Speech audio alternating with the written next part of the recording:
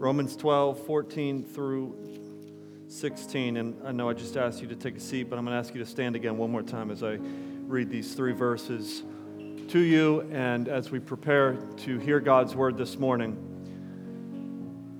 And it says, "Bless those who persecute you. Bless and do not curse them. Rejoice with those who rejoice. Weep with those who weep. Live in harmony with one another. Do not be haughty, but associate with the lowly. Never be wise in your own sight. Repay no one evil for evil, but give thought to what is honorable in the sight of all." Let's pray. Father, we thank you for this text, and we ask that you would speak to us through it now, God. I pray that you would help us to learn this morning what it means to love those who are different from us, that we would love like Jesus loves. It's in Jesus' name we pray. And all God's people said, amen. You may be seated. And I want to title my sermon today just simply, "Loving Those Who Are Different." Loving those who are different. And I like that word different. I chose that word different because different can mean so many different things today in our culture. Different can mean something good. It can mean something bad, depending on how you use it and the tone of voice you use it with. But we are called as Christians to love those who are different. Are you with me? And so let's do so. Let's learn what that means in this passage. How would this be as an advertisement on Christianity? Become a Christian, and you will receive an incredible opportunity to bless those who persecute you. Become a Christian. And when you're not doing well and you see somebody succeed, you have a never-before opportunity to celebrate their success. Become a Christian. And when you've got your own issues and you see somebody weeping, congratulations, you're called to weep with them. Become a Christian. And when you're in a disagreement and want to prove your point, you have an incredible offer to humble yourself and seek unity instead of winning an argument. Become a Christian. And after you have worked so hard to prove yourself and gain some status in the world, you will be called to associate with the lowly. You see, we don't do a whole lot of advertisements for Christianity because they don't work. Because advertisements appeal to the flesh. And Christianity doesn't appeal to the flesh. Christianity takes all of the world's norms and turns them upside down on their head. Christianity reverses everything that we valued prior to becoming a Christian. It changes everything. How different true Christianity is than that which parades today as Christianity. That which says that Christianity is all about your self-empowerment and self-care and personal success. But don't think that what we're looking at today in these verses is anything less than true greatness. Listen, we're not talking about being less great than you could be. We're talking about being greater than you thought greatness was. The world's definition of greatness is not actually great.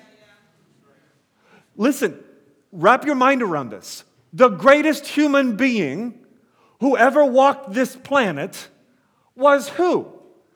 You better say Jesus. Anybody other than our brother Tony? The greatest person who ever walked this planet was Jesus Christ. Now, Jesus Christ, the light of light, Lord of lords, God of very God, came into this world and he lived the kind of life that we're going to look at today. It's a life that turns the world's values on its head and says, instead of seeking my own interest, my own self-empowerment, and my own success, I'm called to love and extend myself and give myself to those who are different. Now, we want to be different. The problem is in our desire to be different, we often still look the same. We still look down on those who are different from us. We still curse our enemies. We still seek to distance ourselves from those who are weeping when we feel like rejoicing. We still distance ourselves from those who are rejoicing when we feel like weeping. We still operate with wisdom in our own sight, in our own mind, and we disassociate with the poor and the broken and the hurting and the lonely. And as a result, if we don't change, if we don't get it, if we don't understand Christ here, well, we could end up just looking like the rest of the world. No different at all. Like the great American poet 2 Chainz, who's in his award-winning poem, I'm Different, says, I'm different. Yeah, I'm different. I'm different. Yeah, I'm different. I'm different. Yeah, I'm different. Pull up to the scene with my ceiling missing, which means he's driving a convertible. Middle finger up to my competition, which means he thinks he's better. I'm different. Yeah, I'm different. You see, the irony of that poem is that he's not really any different than the rest of his millionaire rapper friends. He's driving a convertible.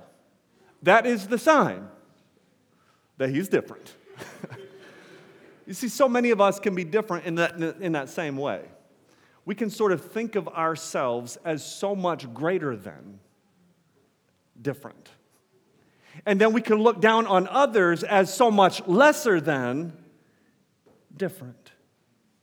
Yet I want us to look to Jesus Christ this morning. And I want to see how He, truly different, loved us, those who were truly broken and truly in need. So we're in Romans chapter 12. Quick background here. Romans chapter 12, verse 1 and 2, Paul exhorted us to not be conformed to this world, but be transformed by the renewing of our mind. So he's saying we are to live changed lives. And then in verse 3, he begins for the rest of the chapter to put flesh on that statement in verse 1 and 2. This is what it looks like to live a transformed life. So verse 3 through 8, he talks about the spiritual gifts that operate within the local church. And he says, use your gifts accordingly to build up the body of Christ. And then we get into verse 9 through verse 21, and we could call these the maxims of the Christian life. And I've been intentionally slowing down as I've been going through these. 2 weeks ago, when we started these maxims of the Christian life, we looked at just 3 verses, and today we're looking at just another 3 verses. And that's because each one of these maxims could very well be a sermon in and of itself. Every one is just so amazing and so proverbial and so beautiful and so eye-opening and wondrous and causes us to think and reflect and be convicted and look to Christ. I'm tempted to almost do 1 verse at a time, but we got to get through. We got to keep it moving. For example, look at verse 9 through 13 from 2 weeks ago. He said, let love be genuine, abhor what is evil, hold fast to what is good, love one another with brotherly affection, outdo one another in showing honor, do not be slothful in zeal, be fervent in spirit, serve the Lord, rejoice in hope, be patient in tribulation, be constant in prayer, contribute to the needs of the saints, and seek to show hospitality. I titled that section, Genuine Love. And as we're moving now into these next 3 verses, verse 14 through 16, What I see here is that we are called to love those who are different. And then he goes on in verses 17 through 21, which we'll look at next week, and he calls us to love those, honing in on our enemies.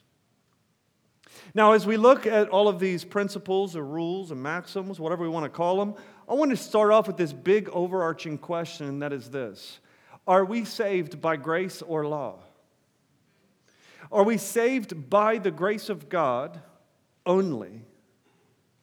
Or are we saved by following these principles that we receive here in Romans chapter 12?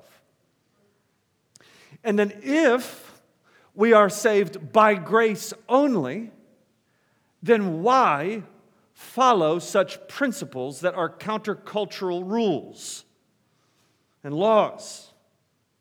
Well, as I look at these, I prefer the word maxims as opposed to rules or laws. You can call them whatever you want, but a maxim is defined as a short statement which expresses a general truth or rule of conduct. The ESV adds at the top of verse 9 its own heading, which says, marks of the true Christian.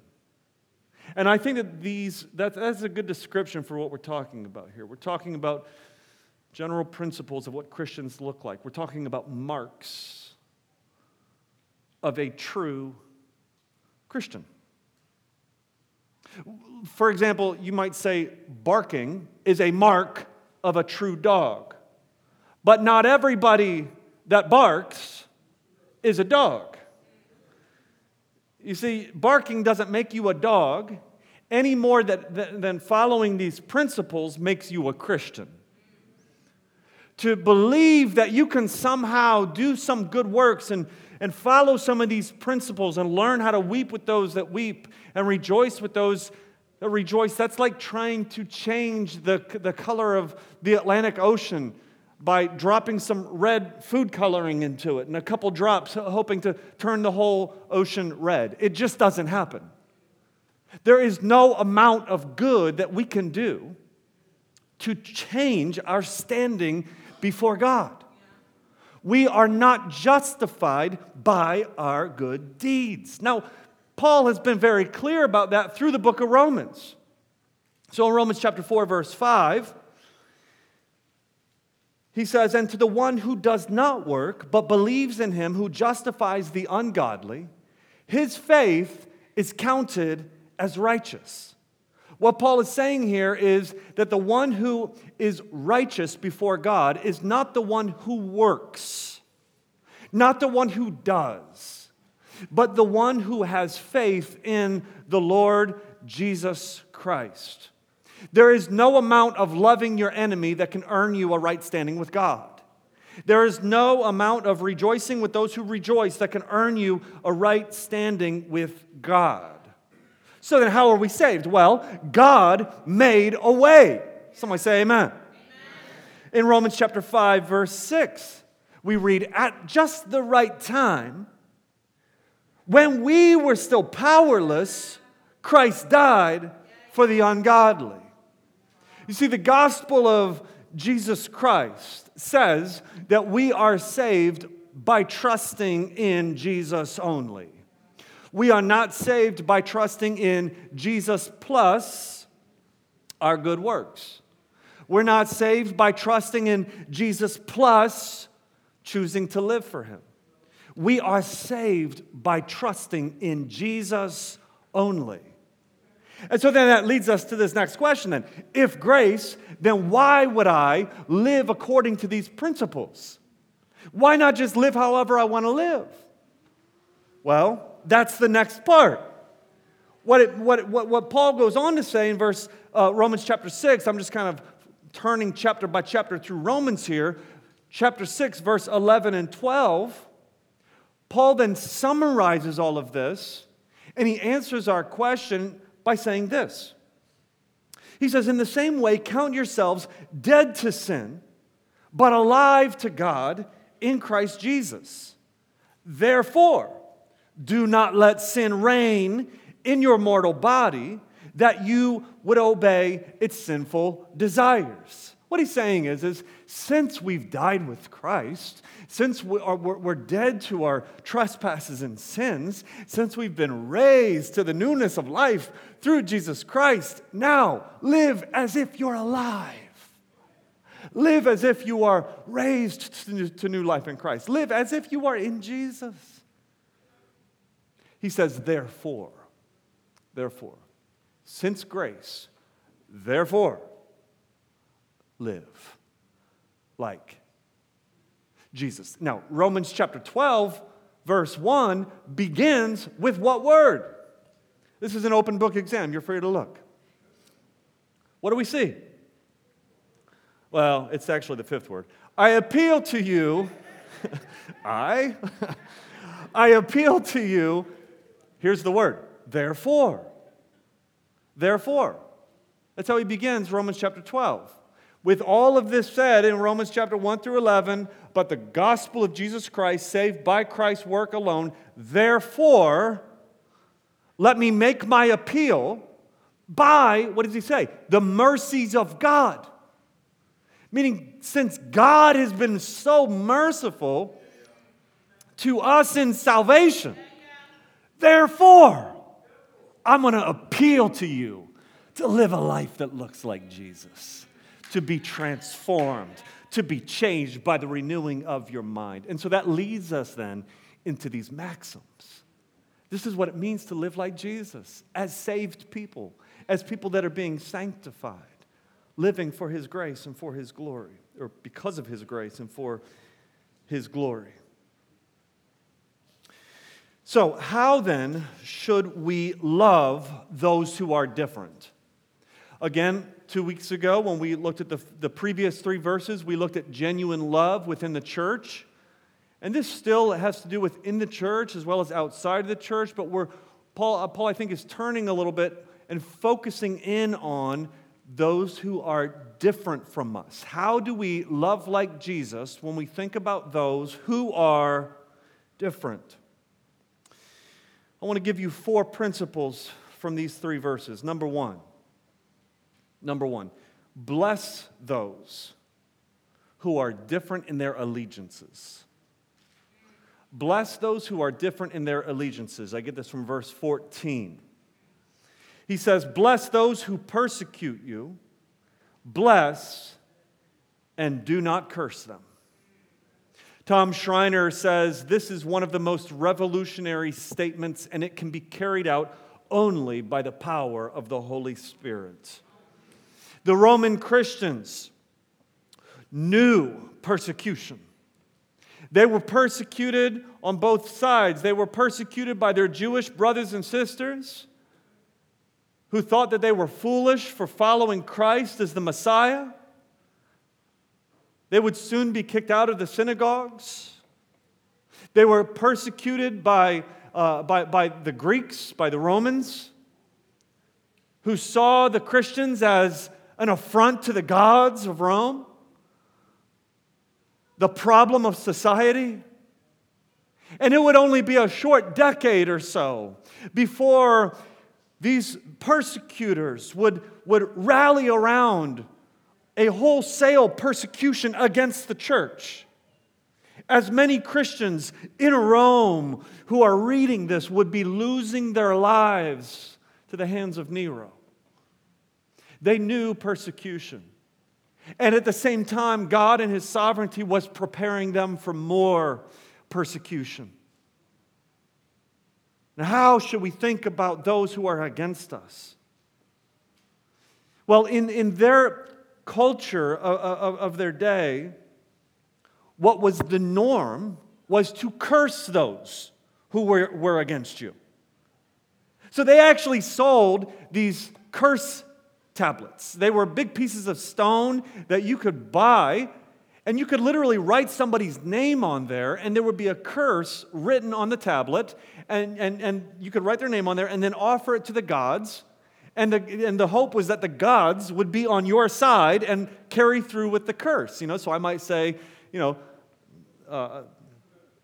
may Montrell turn into liquid. That's kind of the curse. I would never do that to you, brother. trying to think of an example here.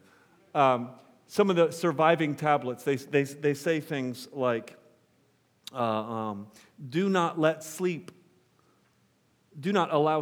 to the one who has done me wrong. May he become liquid as the water. Sorry, Montreal, I didn't mean to curse you. May she become dumb. It was their culture and their expectation that the gods would be on your side to bring about calamity against your enemies. Now, how different Jesus was. Think about Christ who's walking with his disciples, and his disciples want to call fire down upon a Samaritan village that just rejected him, and Jesus says, no, we don't do that. We bless those who persecute us. Bless here means to call on God to give somebody grace, to call on God to give somebody mercy. It's the opposite of what they would do in their own culture. Jesus modeled this himself as he's hanging on the cross, looking at the very people who literally just put nails in his hands and his feet. And what does he say? He says, Father, forgive them, for they know not what they do. Jesus looked at those who were persecuting him, sinning against him, the greatest atrocity committed in all of the world, and he sees them with eyes of pity. He knows that sin blinds. It truly blinds. And while they are responsible for their sin, while they will be held accountable for their sin, Jesus has pity upon them. And he sees them as people who are truly ignorant. And he prays for them. He blesses them. Think about the robbers. What are the robbers doing? They are cursing Christ. They're calling out curses against him. And then one of the robbers changes his mind. And what does Jesus say? He blesses him. He says, today you will be with me in my Father's kingdom. To bless, it's to pray and ask God to bring his grace and mercy upon an individual. And it is also a word that's used to speak good words, as Jesus did. Words of encouragement, words of consolation. How do we bless those who persecute us? Number one, view your enemies with Christ-like pity. View them with pity. Understand that sin blinds them. Understand that they are truly ignorant.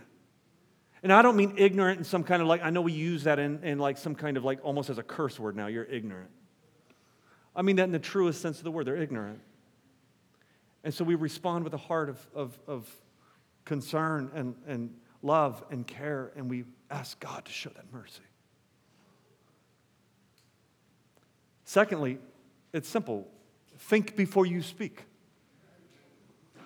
I mean, that phrase applies to how you are with your family and your spouse, your girlfriend, your boyfriend, your kids, your friends. And it also applies to your enemies. Think. Think before you speak. Proverbs chapter 15, verse 1 says, a soft word turns away wrath, but a harsh word stirs up anger. Now, I don't mean that we agree with our enemy. I don't mean that we agree with the persecutor. I don't mean that we passively let people walk all over us. But what I do mean is this: Christians are not concerned with devouring their enemy. Christians are concerned with winning their enemy. And so therefore, we bless those who persecute us. Bless and do not curse. Secondly, how do we love those who are different? In verse 15, we join with those who are different in their emotions. Join with those who are different in their emotions. Look at verse 15. He says, rejoice with those who rejoice, and weep with those who weep. One commentator says that love, Christian love, requires us to go beyond material help and to develop a close emotional connection with one another. Rejoice with those who rejoice and weep with those who weep. This is part of our church covenant. And when I lead our membership class, I always say this. This line sounds nice, but it's hard. This is hard. Imagine being dissatisfied with your work. I know none of you are. That's why I say imagine. Imagine struggling to make ends meet. Not really qualified to do something else. Frustrated with your life. And then somebody from our church who already makes twice as much as you lands a new job. And they're celebrating because they're making more money. And they got a promotion. And they got greater accolades. And they got more skills. And you're called to rejoice with them. If I could put it like this, everybody wants to have successful friends, but nobody likes it when their friends get successful. Everybody wants to have famous friends, but nobody likes it when their friends get famous. Why? Why is it hard to rejoice with those who rejoice? What keeps us from rejoicing? It's envy. It's jealousy. It's a sense of comparison and competition. Covetousness. Covetousness says, not only do I want what others have, but I don't want them to have it. And then because of our own hardships and our own lack of opportunities, we can feel justified in our envy. We can feel justified in our hatred for those who are doing better than us.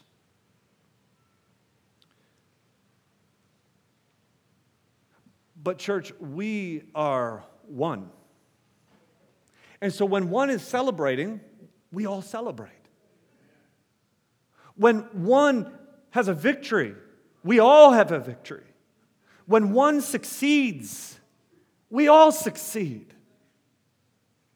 This is like a mind-boggling turn. No other community thinks this way. But there is no sense of competition for accolades or success or rejoicing in the local church. But we rejoice together. Now, in the same way, we are also called to weep with those who weep. And so you got a pay raise. You got a new job. And you know somebody else is struggling. You enter into their weeping. You enter into their sorrow. You enter into their struggle. When you know that you have your own issues, and then somebody else comes along, and they're weeping about their issues, it's not time for you to talk about your own issues and how bad you have it. But instead, you enter into their weeping. You see how Christ-like this is? We rejoice with those who rejoice, and we weep with those who weep. Church, this takes maturity, and it takes practice. It often requires us to just humbly and honestly evaluate how we did. You know, walking away from somebody who was rejoicing or walking away from somebody that was weeping. You know, without any sense of like shame or guilt, because by the way, all of that is taken care of on the cross. We can freely evaluate ourselves and I can ask myself, did I weep well with those who were weeping? Did I rejoice well with those who are rejoicing? Or am I allowing sin to get the better of me? We're being like Jesus for each other. Philippians chapter 2, verse 4. The Apostle Paul there says, each one should look not to their own interest, but to the interest of others. And then he goes on in verse 5 to connect it directly with Jesus. He says, let this mind be in you, which was also in Christ Jesus, who, by the way, was with God. And he thought it not robbery to be equal with God, but he made himself of no reputation. He put himself under all of us, taking on not the form of a king or the form of a boss or the form of a manager, but he took on the form of a servant. And he was obedient to God, obedient even to the point of death. Death on the cross, the most shameful way that anybody in their day could have possibly died. Yeah, we're just called to be like Jesus. Now, I want to go back to what I said at the beginning. We're not talking about lesser than great. We're talking about great. There is true freedom in what I'm talking about. Tim Keller wrote a little book. Everybody should buy it and read it. It's called The Freedom of Self-Forgetfulness. And the title says it all. When we forget ourselves and enter into loving relationships and interest with others, there's freedom there. There is great bondage in self-absorption. And if you're self-absorbed, I don't even have to prove it. You know it. You're in bondage. Find freedom in Christ. Thirdly, how do we love those who are different? Third, have peace with those who are different in their ideas. Or seek peace with those who are different in their ideas. So verse 16, begins one line. He says, live in harmony with one another. Everybody say harmony. Harmony, that word means to have understanding. Have understanding with each other. One theologian says diversity in the local church is a wonderful thing. However, when it comes to our thinking, we should strive for unity. I thought that was good. We are one in our thinking. Now, I don't mean all of our ideas and all of our thoughts and cultures. I mean, when it comes down to our doctrines, what is it that unifies the local church? It's not our flesh, it's our Savior. And so we are then after, and part of what it means to follow Jesus and to love those that are different from us is to pursue genuine unity. So 2 weeks ago, we talked about genuine love. Last week, Eric talked about genuine faith. This week, we're talking about genuine unity. Having real unity in the body of Christ. The 30 Years' War was a war that lasted 30 years. I'm quite the historian. It was from 1618 to 1648. And it was a bloody time in history. It was a war that was driven by religious tensions as people were fighting over religious divisions and territory and money. And during this time, to call the church to harmony, the Lutheran theologian Rupertus Meldenius, what a name, he wrote a little tract, and in the tract it said, quote, in essentials, unity, in non-essentials, liberty, and in all things, charity. And that phrase was widely used and has been widely used over the last 400 years throughout all sorts of denominations and Christian traditions as we seek to live out this truth that we would live in harmony with one another. How do we find unity? He summed it up well. He's saying in the essentials, we ought to have unity, meaning when it comes to it, the essentials of what it means to follow Christ, who Jesus is, the clear things that are revealed to us, we find our unity there. We don't fight for it, we find ourselves there, you see? We discover that we are unified in the essentials. And then when it comes to our non-essentials, our strategies, our ideas, our cultures, we're open-handed. In non-essentials, liberty. And then in all things, we're guided by love. Now listen, in every church, including this one, tensions will arise. There are disagreements over strategies, music, projects, non-essential doctrinal issues. One's ministry passion might not align with another's ministry passion. We have differences of background and culture, and that often leads us to differences in values and assumptions. When people disagree, what do? We strive for understanding. That's what he means. Strive to understand the other person. Just begin with that. You might still disagree with them, but strive to understand them. And believe the best about them. That's part of understanding. You see, to assume the worst about somebody is to immediately jump into a misunderstanding. But believe the best about the person that you disagree with and seek then to understand them. In essentials, unity. In non-essentials, liberty. And in all things, charity. So how do we love those who are different? Number one, bless those who are different in their allegiances. Number two, join with those who are different in their emotions. Number three, seek peace with those who are different in their ideas. And last but not least, number four, associate with those who are different in their status. Associate with those who are different in their status. Verse 16 continues. He says, do not be haughty, but associate with the lowly. Never be wise in your own sight. Somebody say, associate with the lowly. Associate with the lowly.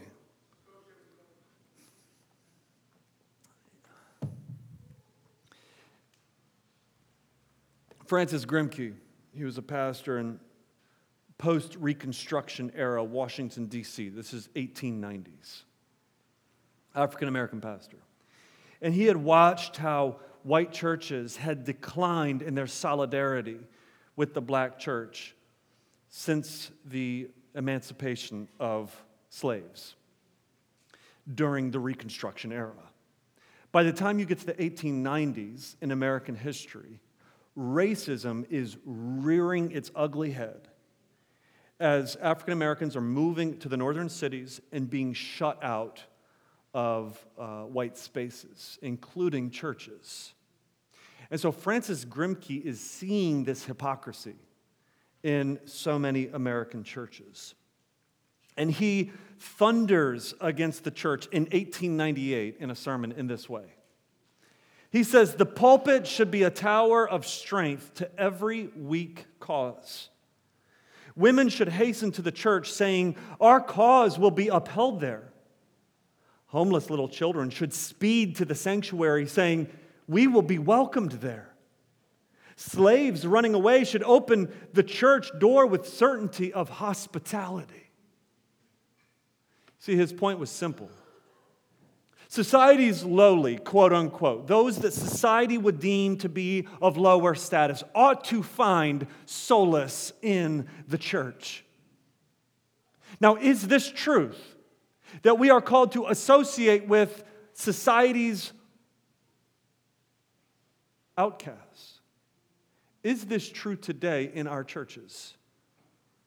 When we think of Christianity across America, white churches, black churches, Asian churches, Latino churches, multicultural churches, urban churches, suburban churches, would we say that it is generally true of Christianity that Christians are known to be people who associate with the lowly?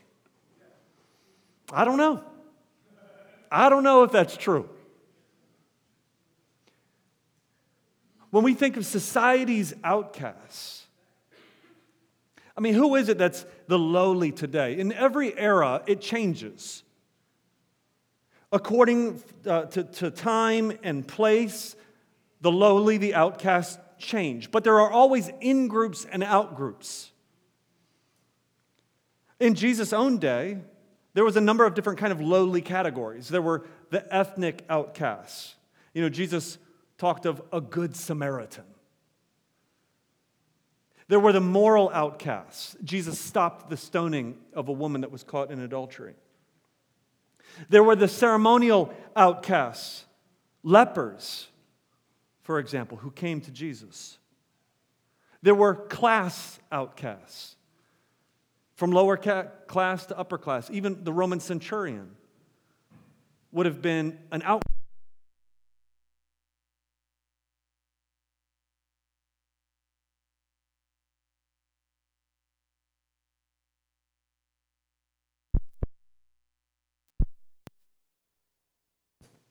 Maybe. Check 1, 2.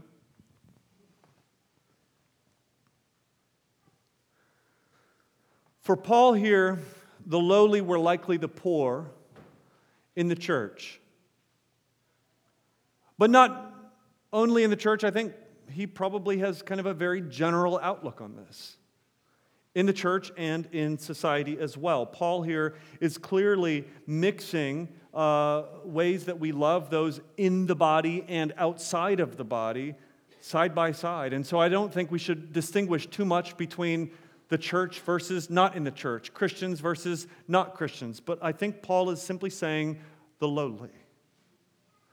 Those who are deemed by broader society as the ones who don't fit, the outcast.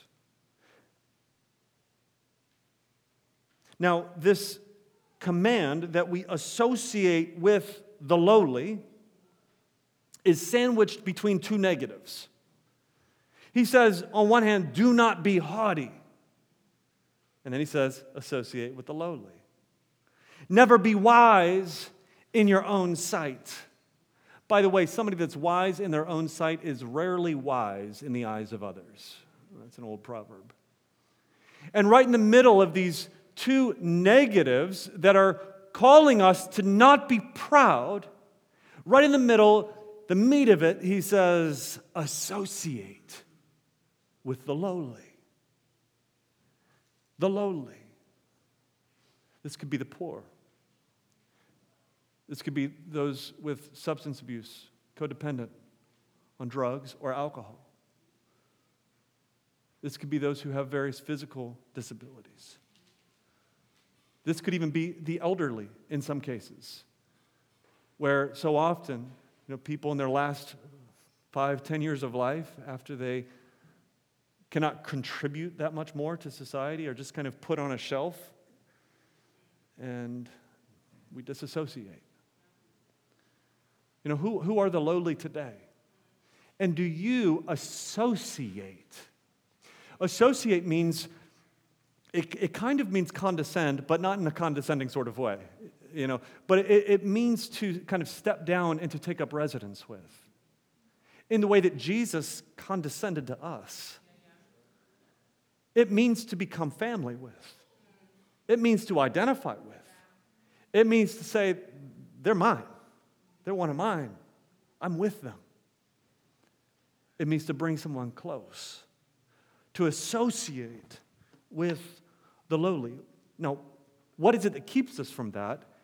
The bread of this sandwich is pride. Pride seeks honor. Pride says, I deserve, others don't. Pride seeks self-benefit. The proud, they invite friends who will prove how good they are. They invite friends over who they know are going to bring a good dessert. They invite friends over who they know are going to bring some good conversation. They invite people to live and to associate with people that make them look good. They associate with others for self-benefit. But in contrast, love does not seek its own. So the application, church, is simple. Make it your goal to associate with the lowly. Who are the outcasts of society today? And when are they coming over for dinner? When are you going to knock on their door? When are you going to stop and talk to them and have a conversation with them? What does it look like for you to associate with the lowly of society? Can we just praise God that He didn't avoid us? I mean, who is it, church, that is the lowly? The lowly are those biblically who have no other option but Jesus. Jesus says, blessed are the poor in spirit, for theirs is the kingdom of heaven. Meaning that we are the lowly. We are really the lowly. We are the spiritual scoundrels who found Christ to be a sufficient Savior. Don't you see as we go through this that all of this is about the greatness of Christ? All of this is about who Jesus is and what it means for us to just simply live in Christ, to live through Christ, to live with Christ, because love did not seek its own, but love took up residence with us. And He stands with us. We sang the song this morning, when the storms of life are raging, stand by me. In the midst of tribulation, stand by me. In the midst of faults and failures, stand by me. In the midst of persecution, stand by me. Christ stands by you. He's with us. He came to us. He stood by you. Oh, I think of Paul, where Paul says, everybody had deserted me. Everybody abandoned me. But the Lord stood by. He stands by you now. And He will stand by you because Christ took the death that you deserve. It put Him in the ground. And then 3 days later, He stood up. And when He stood up, He stood to stand with you. And so He's come to us. Oh, He is the different one, amen? We are the different ones, amen? But praise God that we have a Savior who loved those who are different. And so, church, let us love those who are different. Let's pray. Father, we thank You for Jesus Christ this morning, loving us, the lowly. We ask that You would help us to love those who are different, whether it be our enemies, whether it be those in different emotional states in our church, those who have different ideas than us, or those of a different status. May we be a people of love. It's in Jesus' name we pray. Amen.